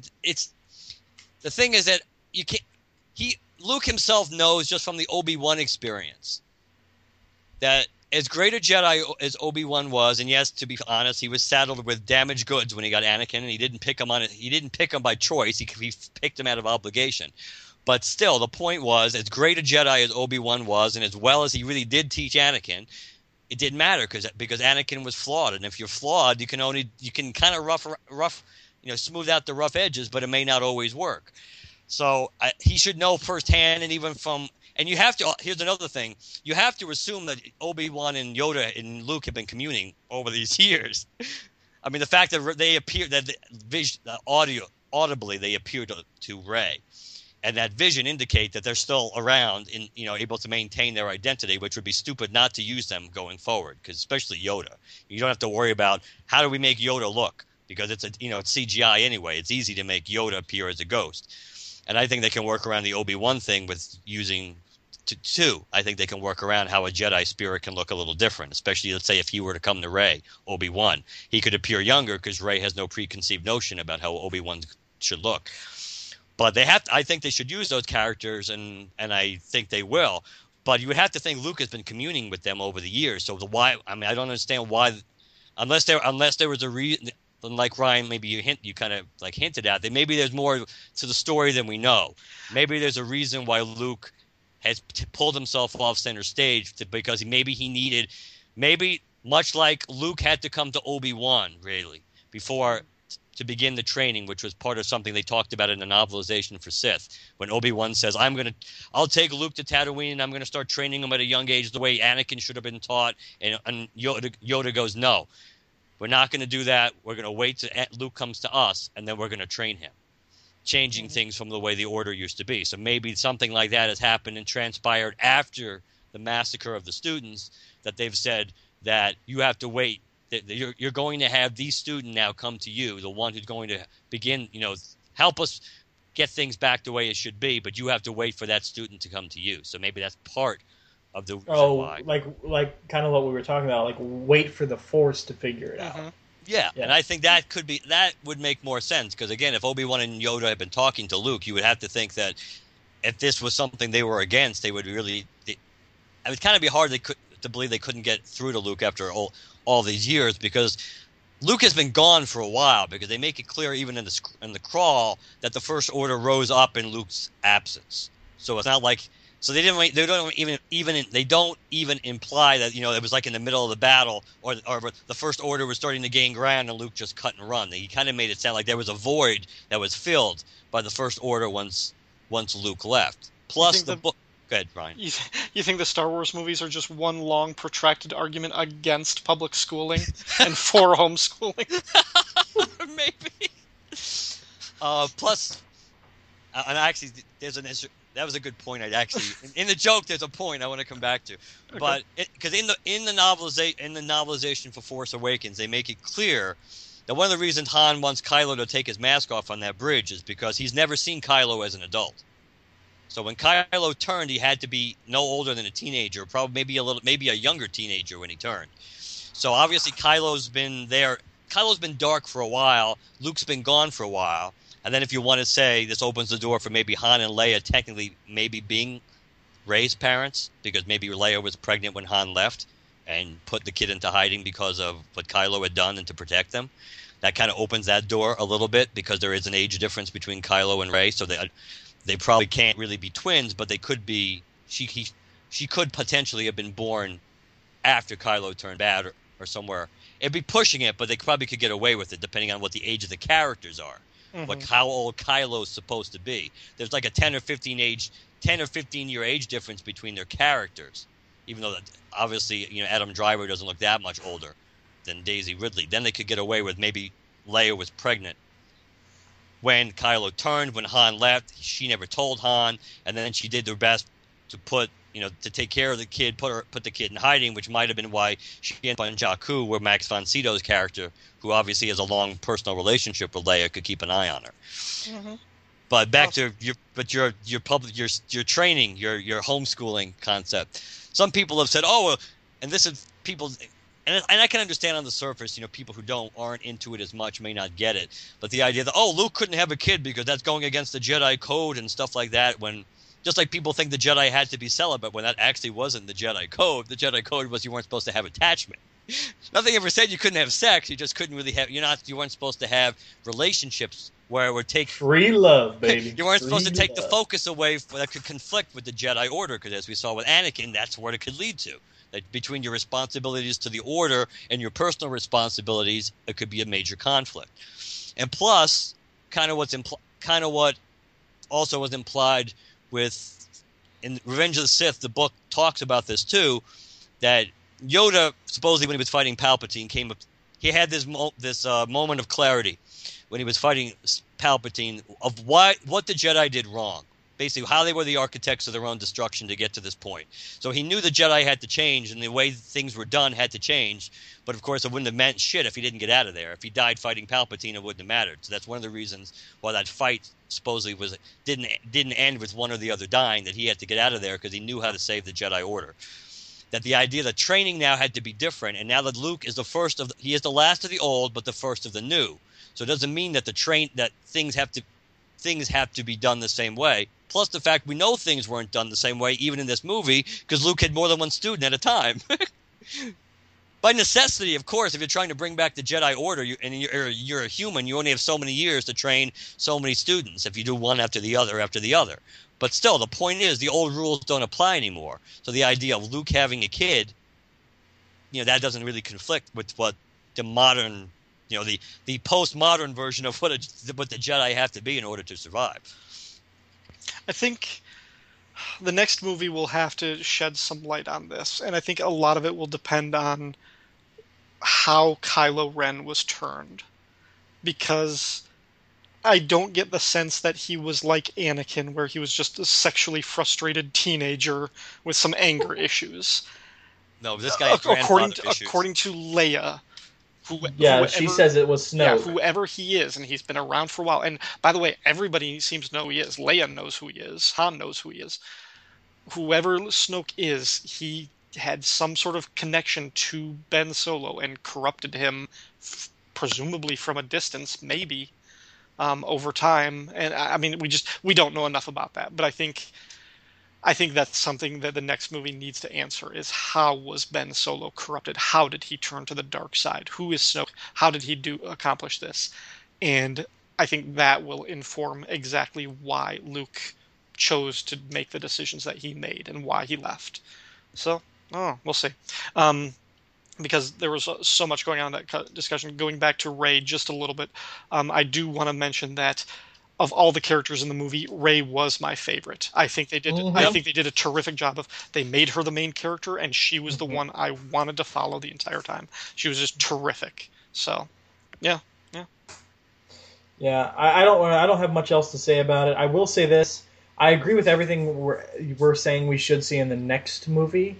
There's one thing, though, I want to see in the next movie that, again, I don't have much expanded universe exposure outside of the Thrawn trilogy. I have those 3 books. Mm-hmm. I want to see Leia as a Jedi. And I don't mean, like, fully trained or like, as on par with Luke. I just want there to be some scene where it's obvious that Luke has spent time with his sister teaching her the ways of the Force. Like, so Rey is giving Luke the blue saber. Maybe before Luke left, he gave Leia the green saber he had in Return of the Jedi. Like, someone's coming after Leia, and it's clear she's about to die. Then all of a sudden, boom, she whips out the green saber and starts wrecking shop on somebody. Like, I get that Carrie Fisher is. Didn't she say something about she's trying to she's not able to do any real stunts or anything like that? I don't know what her, because I know she's had a kind of sketchy past in terms of like health issues brought on by the stuff she did when she was younger and all this other stuff. But I think I really, really want to see Leia. It being obvious that she had some sort of training. Because I don't, as a brother myself, I don't like the idea of sharing this thing with my sister and not bringing her up to par on this thing that we very uniquely share. Like I would never do that to my sister. I would want to know. I would want to see that. In the 30 whatever years between Jedi and The Force Awakens, that something happened. There was some training, yes, obviously with the whole Kylo thing and all of that. But I want to see, that after Return of the Jedi, something happened between Luke and Leia. Like they went off and did their thing, and so to speak. You might want to rephrase. Well, you know what I mean. You kissed your sister one time. One time. God, those Skywalkers have such a sketchy past. To quote Archer, phrasing. No, but yeah, I mean, like, because because it's been a while since I read the Thrawn trilogy. Weren't there moments where like Han would walk in on Leia and she was training with a saber or something like that? Yeah. So I mean, she was from those Thrawn books. Leia was never as adept at the Force as Luke was, from what I remember. But I don't know if the expanded universe ever made her full on Jedi. They did eventually, but she was still she always had a different path because she was never as devoted to that journey, to that part of her destiny. I mean, it wasn't her destiny. She wasn't meant to do that. Her position was in politics and the sort of shaping the galactic sphere as it was. So I agree with you. I would like to see her do something with the Force beyond just being intuitive and sensitive to people's emotions and people dying, light years away.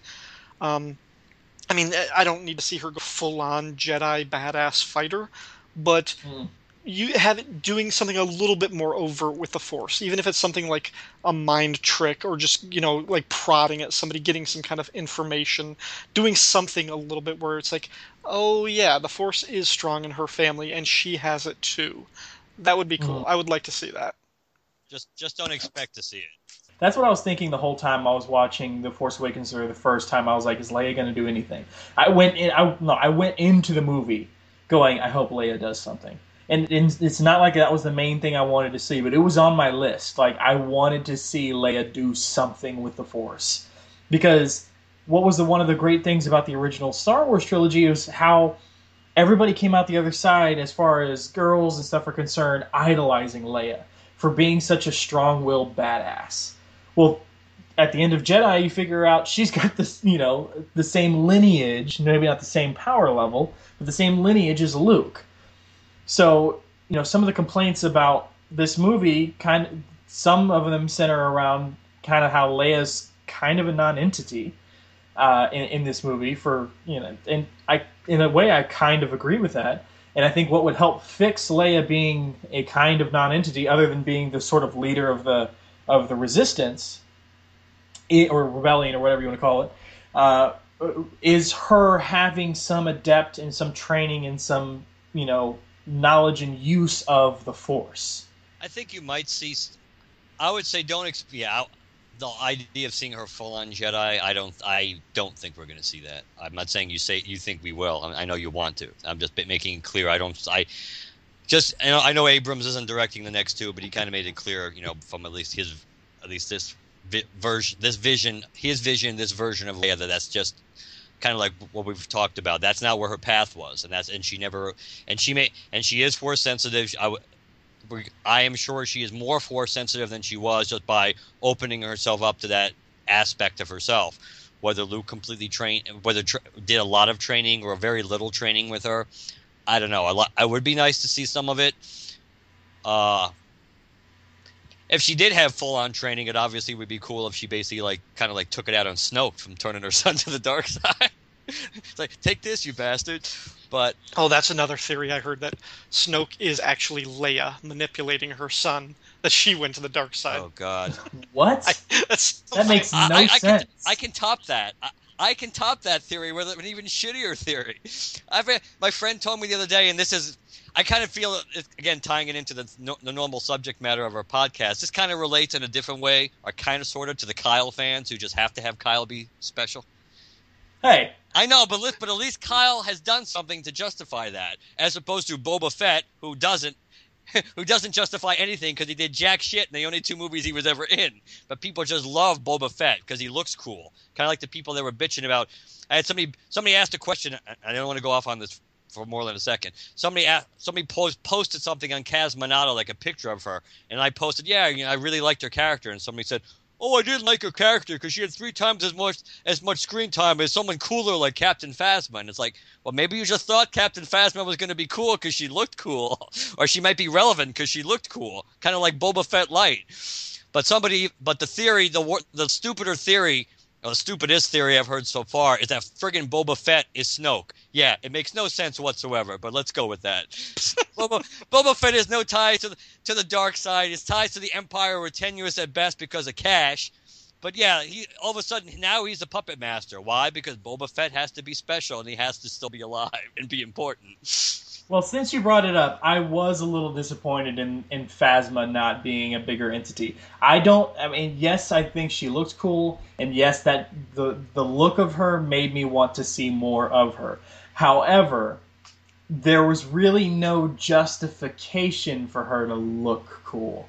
You know, she could have been in a regular stormtrooper outfit and just been, you know, the leader of the stormtroopers. So, like, I kind of, I don't know. I kind of feel like I didn't expect her to have like a huge role in the movie or anything, but I kind of expected more than what we got. I think there's two things they could have done with Phasma. They either could have saved the character, the actress, the armor, the suit, the whole look of the character, saved it for the next movie, and just made what little she does in this movie could have been done by any stormtrooper or any officer, like you said. True. They should have saved her for the next movie and given her more to do. Or Phasma should have been the stormtrooper that fought Finn on Takodana with the sort of stun baton. Because so basically set up the scene the same way, but you've got Phasma there during that battle, killing some of the weirdo freaks that came out of the rubble, give her like 2 shots of her blast or whatever. She sees Finn, she screams traitor, throws her gun down, takes out the stun baton, and they go at it.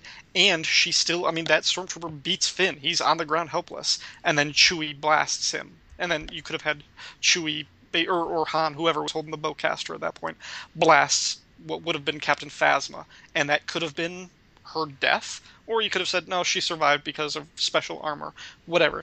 I mean, you don't necessarily need more of her if she has a cool scene like that. Like, that could have been her whole point of the story, and she still looks cool, but she doesn't have to survive. Now, maybe she will get something really super cool to do in Episode 8, and given how much they're merchandising the hell out of her look, I'm sure we will see her. She didn't die in a trash compactor off screen, so.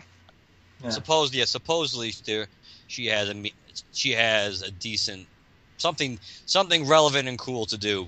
That I think it's Episode 8, that not pushing it down the road, kicking the can down the road any longer. I think that's probably what they're going to do. So, but I agree. I think it's almost like they didn't need to cast that role, put a star in that role for this movie if they were going to just have that. Well, Gwendolyn Christie wanted to be in it. Like isn't that? I read that somewhere that Gwendolyn, she was really looking to be just give me anything. Yeah, it was kind of a combination of she wanted to do the movie.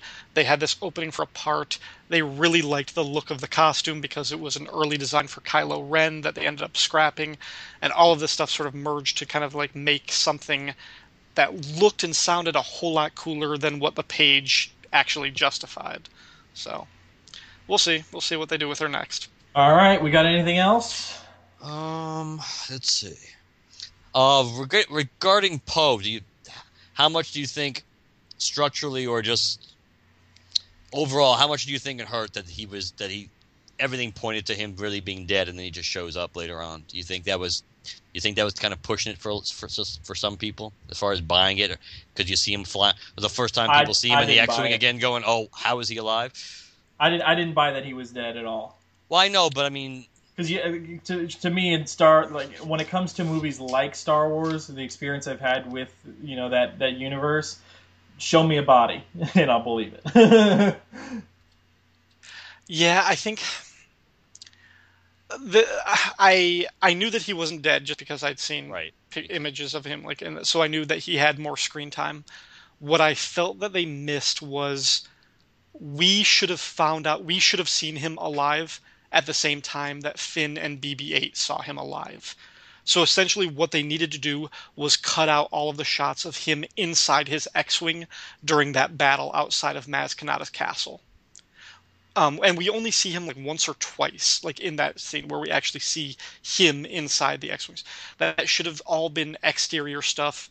We only see Finn and Han reacting to the X-Wing fighters, and we see them flying around. And we can maybe get a hint, like what Chad was talking about earlier, when we get that long shot of of Poe's X-wing blowing away like 10 different TIE fighters and 2 different groups of like stormtroopers, and it ends with Finn saying that's one hell of a pilot. We could have gotten that and thought, maybe, but we shouldn't have seen Poe still being alive until we see Finn witness him climbing out of the cockpit, because Finn is our connection to him. It meant more for Finn, and when they kind of split our reaction, like one of the times I saw the movie with my mom, she didn't know who that was the second time, like when he shows up again. Like it wasn't until later she was like, wait, that's the same guy from the beginning. I'm like, yeah, it was. So I think some of the audience members, they may have lost the connection that that's who we were supposed to be following. But I like that. I think writing wise, I think I think that would have worked better to do that. To make it not have a lot of people's first reaction be when they see him in the X-wing. Well, how is he alive? As opposed to, you could see that maybe, or even you kind of almost like a slow build. It's the same way BB-8 just runs, just blows past Finn. Mm-hmm. Kind of like, so just the reveal, and it's like then you had that. Maybe even when Finn and Poe are talking, just give a little. I mean, he does kind of give the explanation, but it's just yeah. But so I think that could have worked. I mean, the book kind of shows you earlier, which makes sense. And the book is easier to do without because you really can't keep that mystery in the novel. But the novel makes it clear, kind of like how at least the beginnings of how Poe ended up getting off of Jakku, how that began. And that's the only alternative, is you have a scene of him waking up in the desert and stealing a ship or buying a ship or something and getting off the planet. But just for the sake of pacing and structure, you don't need that. It's not his movie. We're not following him. That's true.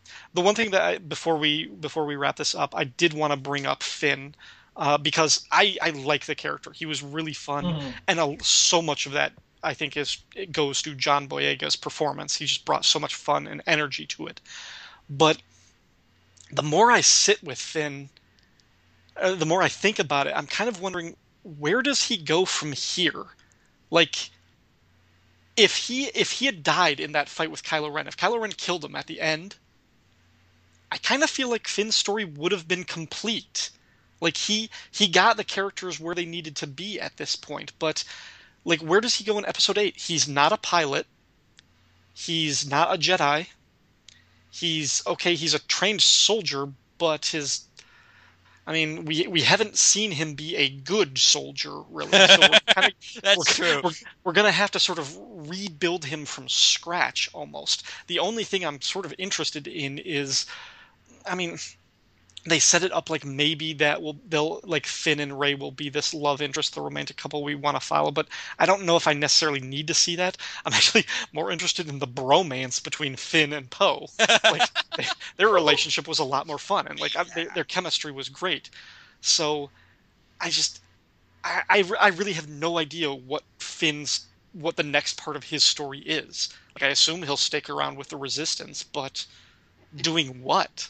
Right. Yeah, because they could have killed him off. Probably let's put it this way: if they had decided not to kill Han off, then yeah, I'm sure they would have killed Finn off, because he could have filled a similar role. But again, following the pattern, which is why a lot of people were saying, "Oh, Luke had to die in this movie," which never made any sense for many reasons. That Han filled the role of the mentor dying in front of the student. That filled that role. It filled the Qui-Gon dying in front of Obi-Wan, and Obi-Wan dying in front of Luke. You had the father-like mentor figure to Rey dying in front of her, so that made sense structurally. But I think, yeah, it's good. I don't think Finn and Rey are gonna. I don't think they're gonna be romantic. Only because if you look at the way Rey has acted towards him, even at the end of the movie, she cares about him. But she makes the point of, but it's she doesn't kiss him on the lips. No, friend zone. Yes, and she refers to the friend zone, and especially because she says "thank you, my friend" or whatever when she kisses him on the forehead. So I don't really think they're setting, unless they're going to throw us a curve. I don't think they're trying to make us think this is where it's naturally going to go. Kind of like they're not setting up this movie certainly does not set up the love triangle that like the original Star Wars seemingly set up. That, if anyone's probably going to end up with Rey, it might be Poe, but you really don't have much interaction with those two characters. Even in the book, they never see each other in this movie. Like, they have no scenes together in this movie. No, they don't, because even in the book, they barely interact. It's like, and literally, they write it. I think they write it where Poe's like says, he says this awkwardly, like that's almost like in the book that is written that way when he goes, "Hi, I'm Poe" or whatever. So they like this intro. They have like this, this brief introduction or something. So, but who knows? Maybe I don't know. So I do agree. I don't know. I don't necessarily, when you say that, I don't know where Finn's knowledge of the First Order and their tactics and their strategy and their weaknesses and their strengths, certainly as an advisory or consultant aspect is very, very important. I think he would be okay on the ground because we've seen that he has no trouble killing First Order, members. That his real issue was killing civilians. That he really couldn't. He was not comfortable with killing innocent people, and probably also what the First Order was standing for was kind of like conflicting internally. Of course, some of that might depend if we do find out who Finn really is, what his lineage is. I don't think it matters. I don't think his identity is a secret. I really think he was just a kid like picked up off the ground, and adopted. Everybody makes such a big. I don't think he's related to anybody we know. I don't think his identity matters. Yeah. So you think that was basically a JJ red herring saying that we would both know basically Rey and Finn. If we knew their last names, it would mean something to us. I think so. I think but now getting back to your other point, I think if this does follow the structure of the classic films, and this one certainly did follow, then, we might think that Rey and Finn are set up to be the romantic couple. And by the next movie, we might find out they're brother and sister.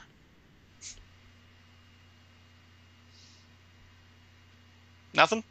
I'm going to leave that silence in there. I'm not editing that silence out. It's not like Fantastic Four again? It's all the only thing that points against that is that Finn seems to have no even a hint of the Force with him at all. Right. Not even at all. That's unless the only thing they had in common, let's say, was the mother, and the mother wasn't Leia, obviously, probably for Finn's sake. Based on that wouldn't make any sense. No, there's no Lando jokes, please. We knew, but if let's say you truly belong with us up here in the cloud. If the common thread was the mother, but not the father, then but that would really be pushing it then. I don't know. I think if anyone's going to be brother and sister, it'd be Kylo and Rey, and obviously not twins, but they would be. But if well, I think the problem comes in drawing analogs in the first place. Mm-hmm. Like we're assuming that Finn has, just based on what you said, Ryan, we're assuming that Finn doesn't have a role to play because we're comparing it to the other roles in other movies. Doesn't necessarily mean they can't come up with a role for him. But see, I kind of see it. It's kind of weird, and forgive me, but we were talking about Poe and how he's sort of Wedge, sort of Lando. I have a hard time figuring out. Now, obviously, Rey is more Luke, but I kind of have a hard time figuring out who is Han and who is Luke, Rey or Finn. They have kind of attributes of both characters. Yes. So I think the problem comes in trying to draw an analog in the first place. Stop trying to define Rey by Luke and Finn by Han, and trying to make do a 1-for-1, ejection of the old character and insert the new. It doesn't necessarily. Just because that dynamic worked and was awesome and it's cool and we'd like to see it continue, doesn't necessarily mean that another dynamic isn't equally as awesome that they could put it in. So I don't know. No, I think the problem comes in trying to define Finn by previous films. I agree with that. I think that's a valid criticism, and I think it's a valid issue, and I agree with it. I want to see them break away. I want to see them be new character types, and not just be rehashes of what we've seen. It's just, by its nature, it is an unknown, so it's hard to kind of formulate what that might look like. But we'll see. Thankfully, unlike the old Star Wars movies, we only have to wait 18 months instead of 3 years. So. Yeah, and Rey is interesting because she does seem like she could be she actually is like an amalgam of Luke and Han. But that's more because she's on the Falcon. If she was in a different ship, then we might think more she is just kind of maybe more of we might see more of Luke and Anakin in her, because Anakin was more of Luke was mechanical, but he wasn't nearly as mechanical as Anakin was. but they both were great. They both were pilots, so that would follow in the lineage, the piloting. So it's just the fact that she was in the Falcon and she spent some time in the Falcon when it was on Jakku to begin with, that she kind of knows, the ins and outs. So it might just be her natural, mechanical aptitude, which would follow in the, if she is a Skywalker, would follow in the tradition then. So maybe that's why she seems a little more Han-like, and obviously because she and Han got along so well, and Chewie, and the fact that she got the Chewie seal of approval, which was important. Chewie. Hopefully Chewie. They better not. Now that they let him survive this movie, they better not kill Chewie anytime soon. It's like killing a dog. You don't want to do that. No, we got to see his wife. Make sure she's. They can't be married, and look how long he's been gone. They can't. They must be separated. Wookiee divorce court. I mean, he's been palling around with Han for what, like 40 years now, at least. All right, are we done? Have we shot our bolt, gentlemen? I think so. All right. Well, before we wrap up, Ryan, do you want to promote your shows and when exactly Secret Origins is coming back? Well, if all goes well, Secret Origins, which is a podcast devoted to the 1980s DC Comics Secret Origins series, should be coming back in the month of February. Other than that, I've got a new show coming down the pipe, also probably in February, called The Power of Fishnets, which is devoted to the stories of both Black Canary and Zatanna. Now, is this going to replace Flowers and Fishnets? Yes, it is. Okay. It's. I mean, I'm still kind of continuing the same Black Canary stories, but I'm also injecting some, backwards talking magic action into the mix by covering Zatanna, because you can never have enough Fishnets characters in your podcast. And then the other one, I am doing the Star Wars podcast, but I will give you guys an exclusive that may not be exclusive by the time this episode comes out. Oh, come on. Well, I'll tell you anyway. Close enough. Edit this sucker fast, Chad. Well, in the next couple of days, I will be recording the final episode of Dead Bothan Spies. The show is coming to a close. However, I am not done, as we've heard for the last 2 hours. I am nowhere near done talking about Star Wars in podcast form. So really, I will be launching a new show with a different title and a sort of a different home. And more details will be available for that in the future. So follow me on Facebook or Twitter, and you can get more details about that. I will certainly let you guys know. And you both have a standing invitation to show up on that show whenever you want. Mark will probably avail himself of that more than I. Clearly, I have, a passion for Star Wars, but not nearly as much as you guys. So, must be a generational thing. Oh, Chad. Stay classy, my friend. Mark, you want to tell people how they can reach out to us? I suppose. If you'd like to contact us, email us at lanterncast@gmail.com. lanterncast@gmail.com. Visit our website, lanterncast.com. Our latest episodes are posted there, Dark Star reviews, Ring Cyclopedia episodes, and various thoughts on different topics that pop up. Chad and I will share there, so that's a good place to start. You can follow us on Twitter, Instagram, and Facebook. Use hashtag GLCast to locate us there. We're also on iTunes and Stitcher. So if you like us on either or both, please leave us positive reviews. And last but not least, if you'd like to leave us a voicemail, call us at 708-LANTERN. 708-LANTERN, and let us know what you think. All right, guys. Next couple of episodes. So obviously some current issue reviews are coming. We also have a tribute episode. I don't want to get much into it because I kind of want to give it its own time, as opposed to just doing a quick mention here. But there is a tribute episode coming up pretty soon, and I really encourage you guys to all listen to that. And we got several other things in the works as well. So we'll talk to you guys pretty soon. Sorry for the delay over the Christmas break, but I'm sure you understand. You better. All right, guys. We'll talk to you later. Thank you for having me on the show. Anytime, Ryan. Yeah. Good night, everybody. Good night. Night.